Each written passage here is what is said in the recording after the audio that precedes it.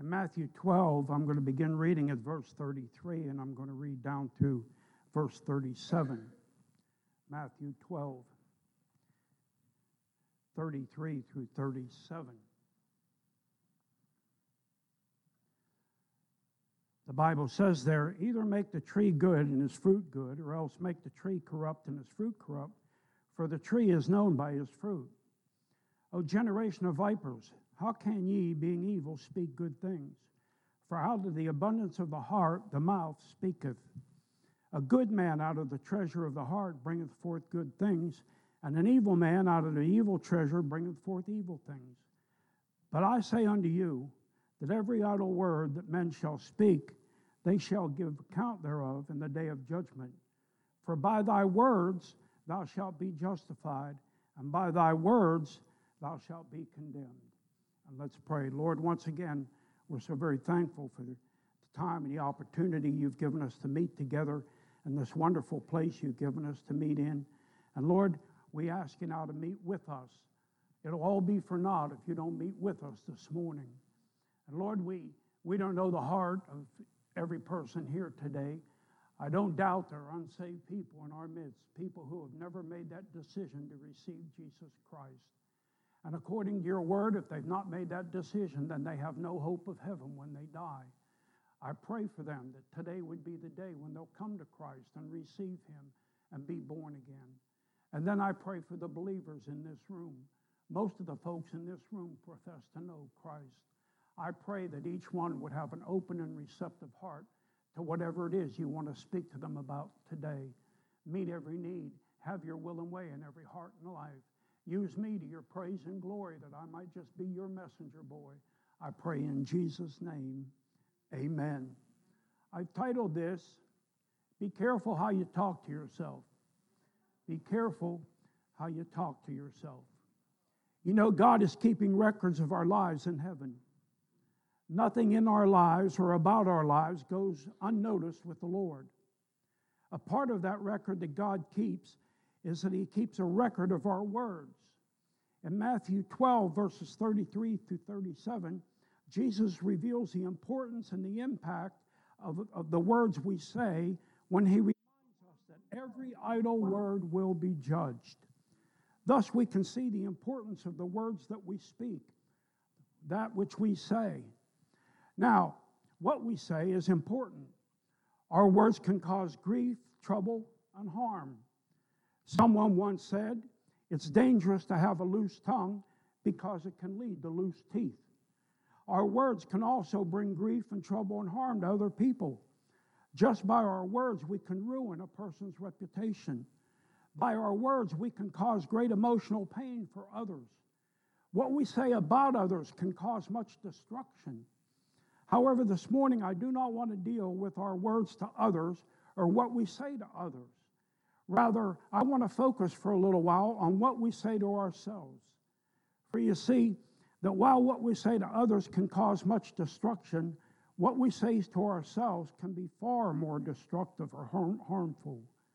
We must be careful what we say to ourselves, especially at some very critical, very crucial times in our life. At such times, saying the right thing to ourselves can keep us right with God and close to him. And at such times, saying the wrong thing to ourselves can lead us astray and create havoc in our spiritual life. King Solomon knew the importance of our saying the right words at the right time. In Proverbs 25:11, he tells us a word fitly spoken is like apples of gold in pictures of silver. We all need to be careful about what we say to ourselves in some crucial times in our lives. And I want to share with you some of those times when we must be very careful what we say to ourselves.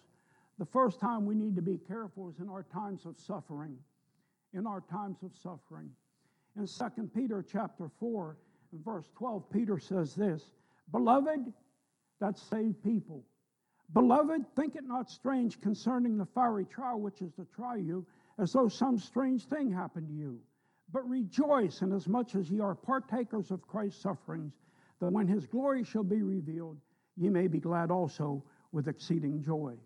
And Peter wants us to understand, as Christians, we are going to suffer. That's why he says, think it not strange when the fiery trial, which is to try you. We shouldn't think it's strange. As a matter of fact, we need to expect trials and difficulties. For the saved person, suffering is the norm. Now, Jesus himself told his followers that in the world you shall have tribulation, over there in John chapter 16. Peter reminds us that we do suffer. When we do suffer, we ought not think it'd be strange. Rather, we ought to expect it. You know, when you think about that, why then are we so devastated? Why are we so dismayed? Why are we so blown out of the water when suffering comes our way? We really do need to have an attitude that, well, I'm going to have to suffer, and I'm going to suffer because I'm a Christian. Now, we need to guard our attitude about suffering. We should not say, I don't deserve this. You know, if we make that kind of a statement, we're saying that God is unfair to us and God is unloving to us, that he's let me go through this in an unfair way. No, we shouldn't say, I don't deserve this. If we got what we deserved, we'd be in hell. Amen. We should not say, why me? I think it was Pastor Fidena said one time, we shouldn't say, why me? Rather, we should say, why not me? And the point is this, when we say, why me, we're saying that, why do I go through this? There's somebody more deserving of this suffering than I am. No, that's not the right attitude to have. No one enjoys suffering, but the fact is it's a very real part of our Christian life. And when we're suffering, we ought to say things to ourselves that are going to encourage us, not tear us down or depress us. For instance, we need to remind ourselves of God's presence in our times of suffering. Jesus said, I will never leave thee nor forsake thee. And you know, I think about the disciples in that storm they were going through, and they were afraid the boat was going to sink. And they went back, and here's Jesus on board the boat. All he had to do was come out and speak, and the waves and the sea were all calm. What I'm reminding you about is the reason they could be secure was because Jesus was with them. And when we go through the suffering, when we go through the difficult place in our lives, we need to remember, I'm not alone. He will never leave me nor forsake thee. And then we need to rehearse some of the promises from the Bible when we're going through suffering. For instance, when we get to that place where we think we can't take it, we remember Philippians chapter 4, verse 13.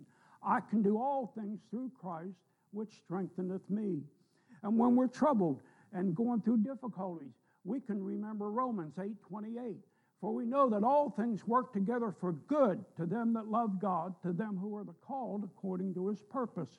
And when we're going through the trial and tribulation, we can remember Romans 8:17. If so be that we suffer with him, that we may also be glorified together with him. You know, one other thing when we're going through the suffering, and this may help you, you can always think about this. There are people who have it worse than you have it. Amen? And I know that sounds very trite and all, but really when you're going through things and you start thinking along those lines, hey, I have this, but there's people who are suffering this or this or this, and they have it a whole lot worse. And sometimes I've thought this already. There's a lot of people who would love to be in my shoes and only have this problem. Amen? And so in our time of suffering, we need to be careful what we say to ourselves. And then the second thing, we need to be careful what we say to ourselves in our times of prosperity. Go over to Luke chapter 12. Luke, the 12th chapter.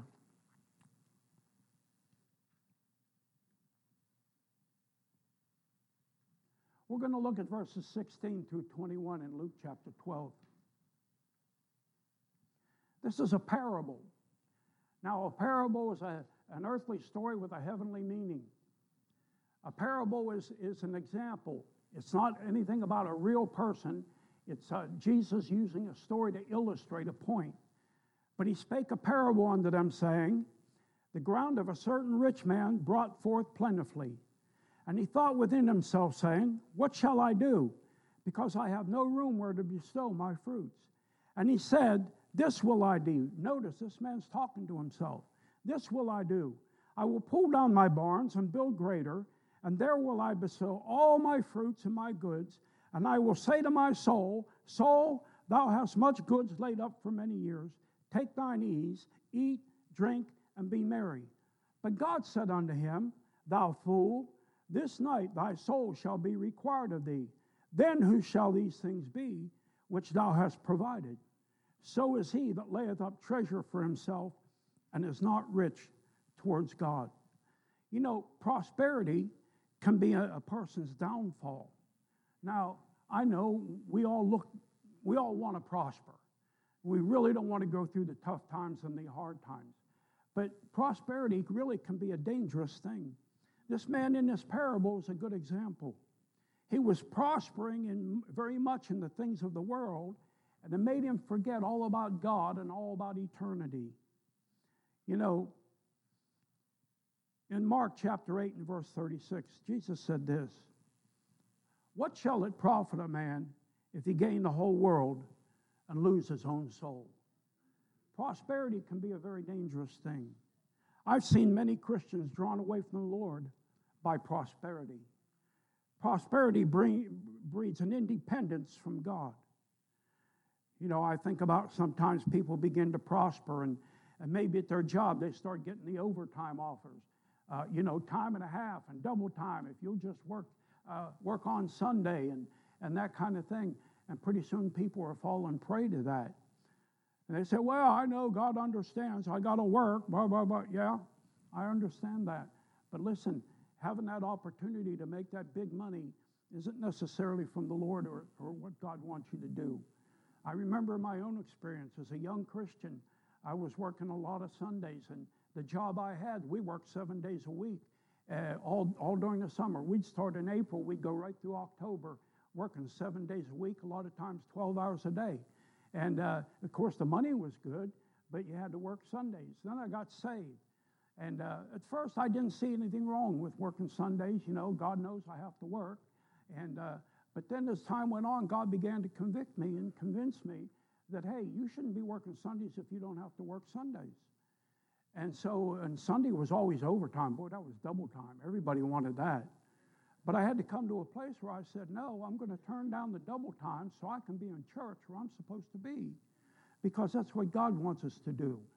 And so sometimes that can get in our way. Some people say, well, I'm too busy in my business to teach a Sunday school class or run a bus route or go to a nursing home. You know, they say, well, I'm so busy, but there are plenty of other people who can do what I'm too busy to do. No, every one of us ought to have a service for the Lord. We're to have something that we're doing for God. And we need to seek out, what is it I can do? Then there's this excuse, so to speak, when people are prospering. The only day I have to enjoy the Lord has given me, all the Lord has given me is on Sunday. Well, preacher, surely God wants me to enjoy my boat. And God wants me to enjoy my cottage at the beach or in the mountains. And God wants me to enjoy my sport utility vehicle. And God wants me to enjoy family time. Surely there's nothing wrong with that. There is if you let it keep you out of church. And there is if you let it keep you from serving God. Listen, prosperity is a wonderful thing, but it can be a very dangerous thing if we don't handle it properly. And if we don't speak to ourselves in the proper way. This fella here, he was saying to himself, hey, I've got it made, and I'm just going to sit back and relax and enjoy. But he didn't think about the fact that his soul was going to be required of him. Don't ever forget, we don't know how much time we have. James says our lives are even as a vapor that appeareth for a little while and then vanisheth away. And don't ever forget this. Everything we build in this life is going to be left behind. Taking nothing with us. Job said, I came into the world naked. I'm going out of the world naked. And sometimes people say, well, I got to build my business. I got to build my career. I can serve the Lord later on after my finances and my future all settled. No, 1,000 times no.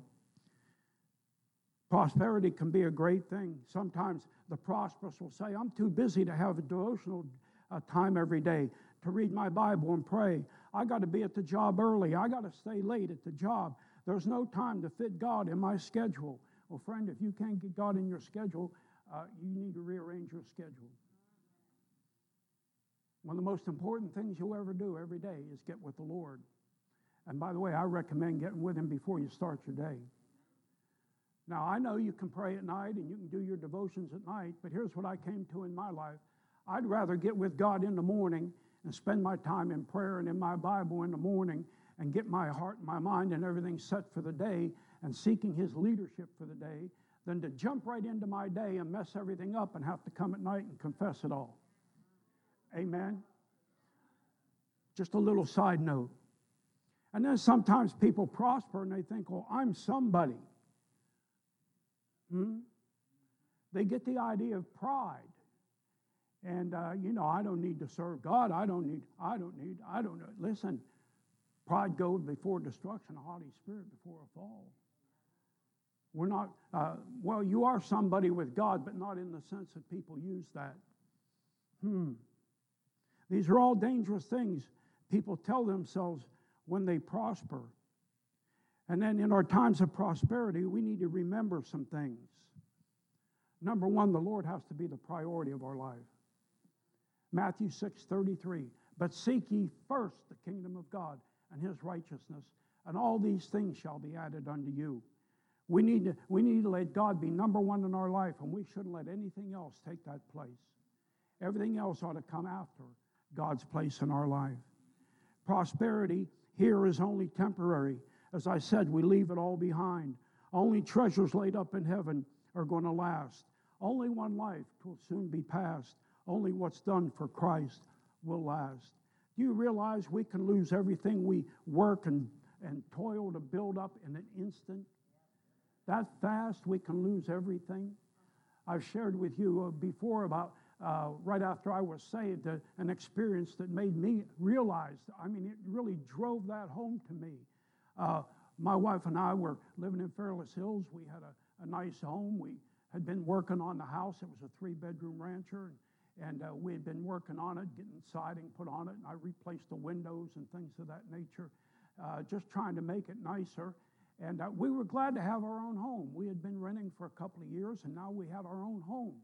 And it wasn't much, but we were working on it. And I got saved, and one morning, it was just 2 or 3 months after I got saved, early in the morning, I heard some like explosions and glass breaking, and I jumped out of the bed and looked out the window, and our neighbor across the street's house was burning. It was on fire. And so I grabbed some clothes and ran out there, and everybody got out of the house, and I was glad for that. But I stood there and watched as that house was burning, and I got to thinking, that could be my house. And, up to that point, having our own home was a big thing. It was, all the possessions in the world that's what my life was all about before I got saved. And boy, God made me realize, hey, you could lose it all that quick. And we need to understand that. And in our times of prosperity, we need to remember, hey, this is nice, but I could lose all this. This fella didn't see that we've read about. He didn't think about that he could lose it all that quick, or that he could lose his life that fast. So, it's far better to possess only a little of this world's goods and to be right with God than to prosper and be away from God. Psalm 37, verse 16 says, a little that a righteous man hath is better than the riches of many wicked. And boy, that's so true. So number one, we need to be careful what we say in our times of suffering and in our times of prosperity, and then in our times of temptation. 1 Corinthians chapter 10, verse 13. There hath no temptation taken you but such as common to man. But God is faithful, who will not suffer you to be tempted above that you are able, but will with the temptation also make a way to escape, that ye may be able to bear it. We need to be very careful about what we say to ourselves when temptation comes our way. And notice I said when, because I'll double dog guarantee you temptation's coming your way. It's all around us, it's constant, and we need to know how to handle that. When temptation comes, some tell themselves they can handle their temptation. They view themselves somehow as hyper-spiritual or superhuman. They see themselves as spiritually invincible. I've heard people say this, and I cringe when I hear it. Sometimes Christians say, well, I would never do that. When you do that, you're painting a big target on your back. I think about Peter. Isn't he the one that said he would never deny the Lord? And look what happened to him. But sometimes people think they're so invincible spiritually, they would never fall. Such an attitude puts one in great danger. Such an attitude is one of pride. And the Bible declares that pride goeth before destruction and a haughty spirit before a fall. We need to always see ourselves as vulnerable to sin and in need of God's help to overcome temptation. Some think that they never fall to temptation. Some entertain temptations. And that's a dangerous thing. You know, sometimes Christians play around with things that are temptations and can lead to sin. They put themselves, for instance, in compromising positions. Listen, I believe this. A man ought not ever be alone with a woman who's not his wife or his daughter. Amen? That's inviting temptation. You say, "Oh, I'd never do anything wrong." You don't know that. See, as long as you're living in this flesh, you're capable of any sin anybody's capable of. And so that's one instance. Some go places where temptations abound and they shouldn't be there. I thought about sometimes Christians go to the bar room. Now, I don't know what in the world a Christian would want in a bar room. Boy, it got quiet. My. Listen, a bar room, that's a den of iniquity. That's where they're trying to get people to drink that liquor. And people do crazy things when they drink that liquor. And they lose their inhibitions when they drink that liquor. But sometimes Christians will go to a bar room. Sometimes they'll even go if they're not going to drink any liquor. Well, when I got saved, you know, the guys I worked with always went to the bar. And so they would invite me, "Hey, you want to go?" And I said, "No, I don't drink liquor." "Well, you don't have to drink liquor. You can drink Coca-Cola." "No, I don't want to be there because I don't want the atmosphere. I don't want to be anywhere around where people are drinking like that." But sometimes people put themselves in that position. They go to bar rooms, dances, parties, casinos. I don't know why a Christian would want to be in a casino. Well, to win money. You ever notice that everybody goes to casino wins or breaks even? What do you mean? Well, when you ask people, they say, "I went to the casino." "Well, how'd you make out?" Very, very rarely will you hear somebody say, "Well, I lost." Oh, they don't want to tell you they lost, but they did. See, that's why that casino's in business. They're not there for you to win. They're there to make money. They're there for you to lose your money. And here's a principle. In order for somebody to get something for free, somebody has to pay for something. So if you're going to gain something, somebody had to lose something. Again, I don't know why people would want to be in places like that, but people put themselves in those positions, and then they wonder why they fall to temptation. You know, some blame their temptations on other people. When they have a temptation, they, instead of just admitting this is a temptation and I should have walked away from it or I should have denied it, they try to blame somebody else for their falling into sin because of temptation. I thought about Adam and Eve. Remember when God confronted them? What did Adam say? He blamed Eve. He said, "The woman that thou gavest me." Yeah, and what did Eve say? She blamed the serpent. "He beguiled me." Listen, that's making an excuse for your failure to respond and say to yourself and speak to yourself in the right way when temptation comes your way. We're tempted, the Bible says, according to our own lust. And we just need to learn to say no and to flee from our temptations. I thought about Joseph. Remember how he was at Potiphar's house and he was the head of the house? And Potiphar had put him in that position, and a very powerful position. But Potiphar's wife took a liking to Joseph, and she decided she wanted to have a relationship with him. And day after day, she would come to him and try to tempt him. And finally, she came to him, and she said, "Come on, big boy, let's get it on," and grabbed onto his coat. And boy, he took off. He fled. He did exactly what he needed to do. He said to himself, "Feet, get out of here." I'm not going to succumb to this. He said, how can I sin against my God and against my master? And he left. He said the right things to himself in his hour of temptation. But I think about another man who said the wrong things. I think about a David. David walking on that rooftop that day. And he looked over and he saw a woman bathing herself.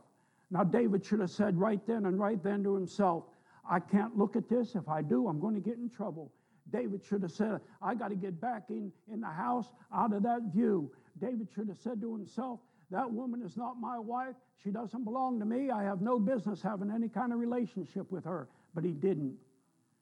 He called for her and he got into an adulterous relationship, which ended up him having to have a man murdered to cover up his sin. Lies and deceit. Listen, we better speak to ourselves in the right way when temptation comes our way. We better understand we need to flee from it. We need to be careful what we say in our times of suffering, in our times of prosperity, in our times of temptation, and then in our times of service. 1 Corinthians 4:2. Moreover, it is required in stewards that a man be found faithful. Many Christians talk themselves out of faithfulness to God. They tell themselves, well, I really don't have to be faithful to church. I'll just go once in a while when it's convenient. Some say, well, I don't have to read the Bible every day. Why? I hear it preached when I go to church. That ought to be enough. Some say, I don't have to have a daily prayer life. Well, that preacher, he has time for that, but I don't have time. Some people will say, yeah, I don't have to serve God. I'm saved. I'm going to heaven. There's no need for me to be serving him. Well, some people will say, I don't have to pay the tithe. That's Old Testament. By the way, if you say that, you don't know your Bible.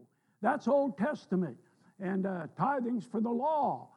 No. People say those things to themselves because they don't want to be obedient. People say, I don't have to go soul winning. And here's what's happening. People are listening to the voice of the old man instead of the new man. People are listening to the voice of the flesh instead of the spirit when they give all those ideas that I don't have to do this and I don't have to do that. Listen, friend, God wants us to serve him. Some Christians think that, well, I don't have to serve right now. I got plenty of time. I'll do it later. I told you about the fellow in Gastonia. He kept telling me one day he was going to buy a bus and run a bus route, but not right now because he was building his business. And so far as I know, it's never happened. Listen, friend, you don't know how much time you're going to have to serve the Lord or how much ability. Sometimes, believe it or not, when you get a little older, you can't do everything you did when you were younger. Well, that's a big amen. And you better do it while you have the opportunity and the ability. And then we need to remind ourselves of God's expectations and God's commands. God tells us we're to deny the flesh. We were in Galatians this morning. It says, walk in the Spirit, and ye shall not fulfill the desires of the flesh. We need to say no to the flesh. We need to flee the devil. The Bible says that we should resist the devil, and he will flee from us. And what I want you to understand is, we don't need to entertain the devil. We all get unholy thoughts. The devil throws those like fiery darts at us. And those aren't sin. Just the thought is not the sin. But when you entertain it, it is. And sometimes we entertain the devil. Instead of resisting him, we let him hang around. No. We need to be careful. We need to say, I'm not going to let him hang around me. We need to be obedient to God. Finally, we need to be careful what we say to ourselves in times of conviction. 1 Thessalonians 5:19 says this, quench not the Spirit. A lot of Christians are guilty of quenching the Holy Spirit. Sometimes in the church service, he'll convict us of something in our life. Sometimes in our Bible reading, he'll convict us of something in our life that needs to change. Sometimes in our prayer closet, he'll convict us of something that needs to be changed. Listen, friend, when that happens, we need to yield to him and we need to listen to him. Far too often, people quench the Holy Spirit. They say no to him. He'll put his finger on something in a person's life and say, this needs to change. And that person will say, oh no, not that. Mm-mm. No, that's quenching the Spirit. He desires to make us, to make the decision to follow His leadership. He wants us to give Him leadership in our life. That's why we're to walk in the Spirit. I emphasize, as we were talking about that walking in the Spirit this morning, that walking is an ongoing action. It's not do it one time. It's to do it continuously. And we're to do that every day of our lives. Walk in the Spirit. And then we won't fulfill the desires of the flesh. Many refuse to yield to God. They quench the Holy Spirit. God brings them to a place of decision. God points to the area of difficulty. God convicts of the need to change, yet they tell themselves, I shall not be moved. Some say, well, I'll deal with it later. Don't put off what the Holy Spirit's doing with you today. Do you know every time you harden your heart, it gets easier to harden your heart the next time? See, when you harden your heart, you're putting a callus on it. How many of you have ever had a callus? And that comes because you have irritated a place that builds up a hard crust so it doesn't get irritated anymore. And it goes layer by layer. That's how you build up a callus. Well, listen, that's how you build up a callus, a spiritual callus on your heart. That when God speaks to you and you're hard in your heart, that puts another layer on it. And then the next time God speaks to you and you're hard in your heart, that puts another layer on it. And pretty soon, if you're not careful, you'll get to the place where you'll hear preaching on whatever it is God's been dealing with you about. And you'll see it in your Bible. And God will keep bringing it to your mind. And it won't even faze you because you've hardened your heart so much. You know, it's possible to harden your heart against salvation in that same way.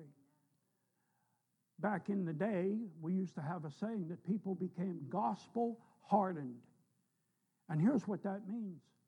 Some people will hear the gospel so much, hear how Jesus loves them, how Jesus died for them, how Jesus wants to save them, how He will come into their heart and into their life and give them eternal life if they'll simply call upon Him, that Jesus loves them and don't want them to die and go to hell. They hear it over and over, and every time they hear it and they turn Him away, it's another layer of callus on their heart, and they keep building up that callus to where pretty soon they get to the place where the gospel message don't even affect them anymore. Well, you see over in Romans chapter 1 where God says He gave some people over to a reprobate mind. And you know when that happens, God says, have it your way. And He doesn't speak to your heart anymore. Some tell themselves, I'll deal with it later. Some say, well, I'm not so bad. I really don't need to change. If the Holy Spirit says you need to change, you need to change.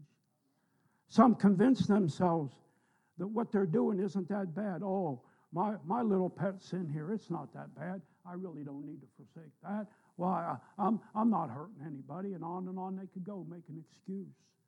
Some tell themselves it really isn't God moving them. It's just their emotions. You know, in a little while, we're going to have a gospel invitation like we have every week. And sometimes during that invitation, God's speaking to people's hearts, and God wants them to come forward. Some to come for salvation, and some to come just to do business with Him. He's spoken to them during the preaching time, and God wants them to come and speak to Him. But people harden their heart, and they say, no, I'm not going to go. Why? If I go forward, people are going to talk about me. If I go forward, people are going to think bad about me. No, sir, friend. If anybody has that kind of a spirit in the church service, they need to get right with God. When people come forward, we rejoice that God spoke to somebody, and now they want to speak to Him. And then sometimes people tell themselves, when in that hour when they're being convicted, they say, well, yeah, I have that problem, but I'm not as bad as so-and-so. And they compare themselves with other Christians who may have more difficulty than they have. Listen, the Bible says if we compare ourselves with ourselves, we're fools. No, you don't measure yourself this way. You measure yourself this way. How you measuring up to Jesus? That's what you need to worry about. Listen, many unsaved refuse to come at the hour of salvation. The Holy Spirit convicts them. They refuse to move. Sometimes people will say, well, That's your opinion, preacher. I have my own religion. Well, friend, your religion won't get you into heaven. When you die and stand before God, He's not going to ask you what religion you were. He's going to ask you, do you know my Son, Jesus Christ? The only answer that will ever get you into heaven when God says, why should I let you into heaven, is being able to say, because I've trusted Jesus Christ as my personal Savior. People say, I have my own religion. Some say, I don't want to be a Baptist. I don't want to join the church. Well, friend, when we're preaching the gospel and encouraging people to come to Jesus Christ and be saved, we're not trying to get you to join the church, and we're not trying to get you to join a religion. We're not trying to make you a Baptist. We're trying to keep you out of hell, because the only way to stay out of hell is to know Jesus as your Savior. Some say, I don't want to be a Baptist. I don't want to join your church. Some say, well, what are others going to think about me? My friends, my family, those around me. What are they going to think if I go forward and get saved? Well, if they have a right heart, they're going to rejoice with you that another soul has come to Christ. Some say, not now, but maybe later. Oh, I've dealt with people who have that excuse. Oh, maybe later. I've told you about the fellow I talked with at that can company.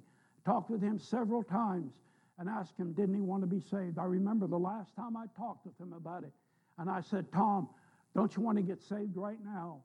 And here's what he said. He said, no, not right now. Later I'll get saved. But right now, I still have some things I want to do. You know, that was the last time I ever had a conversation with that man. I don't know if anybody ever talked to him about the Lord again. No. Behold, now is the accepted time. Behold, now is a day of salvation. We need to get saved when the Holy Spirit speaks to our heart and puts His finger on us and says, hey, that's you. And you may never have another opportunity to be saved. You don't know when your next breath is going to be your last. We could all be in heaven tonight. We read about all these shootings and that kind of thing, and people go out in their daily life and they never expect that this will be the last day of my life, but it is. And friend, you better be prepared. Listen, we need to learn to talk to ourselves in the right way in all times. Have you been careful about what you said to yourself? Have you realized this morning that you've been telling yourself the wrong things? Maybe you need to make some changes in your life today. Maybe you've been talking to yourself in the wrong way and convincing yourself of the wrong things. And this morning, God wants you to change that. Let's bow our heads for a word of prayer.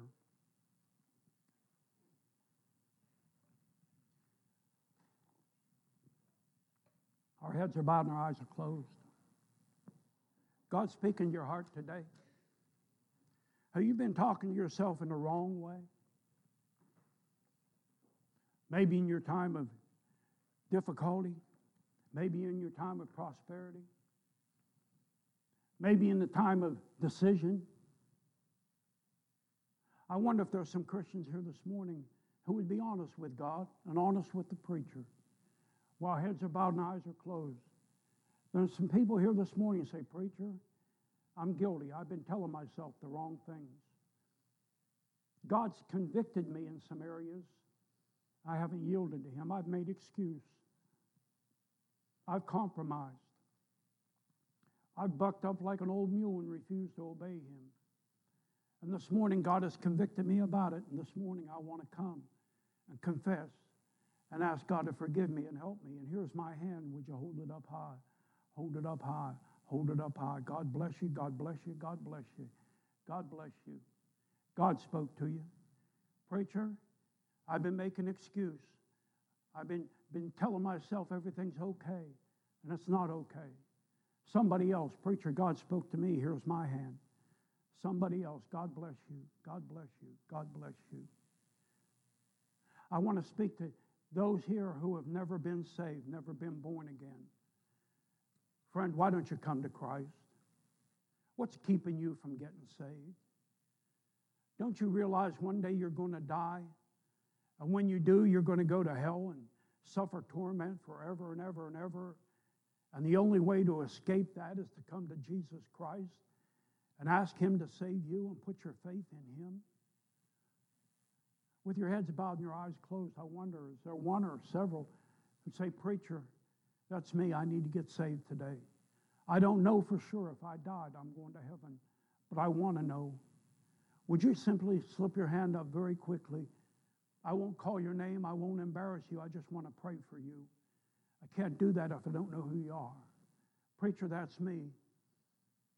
I've been saying to myself, I got a long time to get saved. I've been saying to myself, I don't need to get saved. That's not all true, and I'm not going to die and go to hell. Well, friend, you're telling yourself the wrong things. Would you this morning come to Jesus Christ and be saved? Let's stand together. We're going to have a gospel invitation.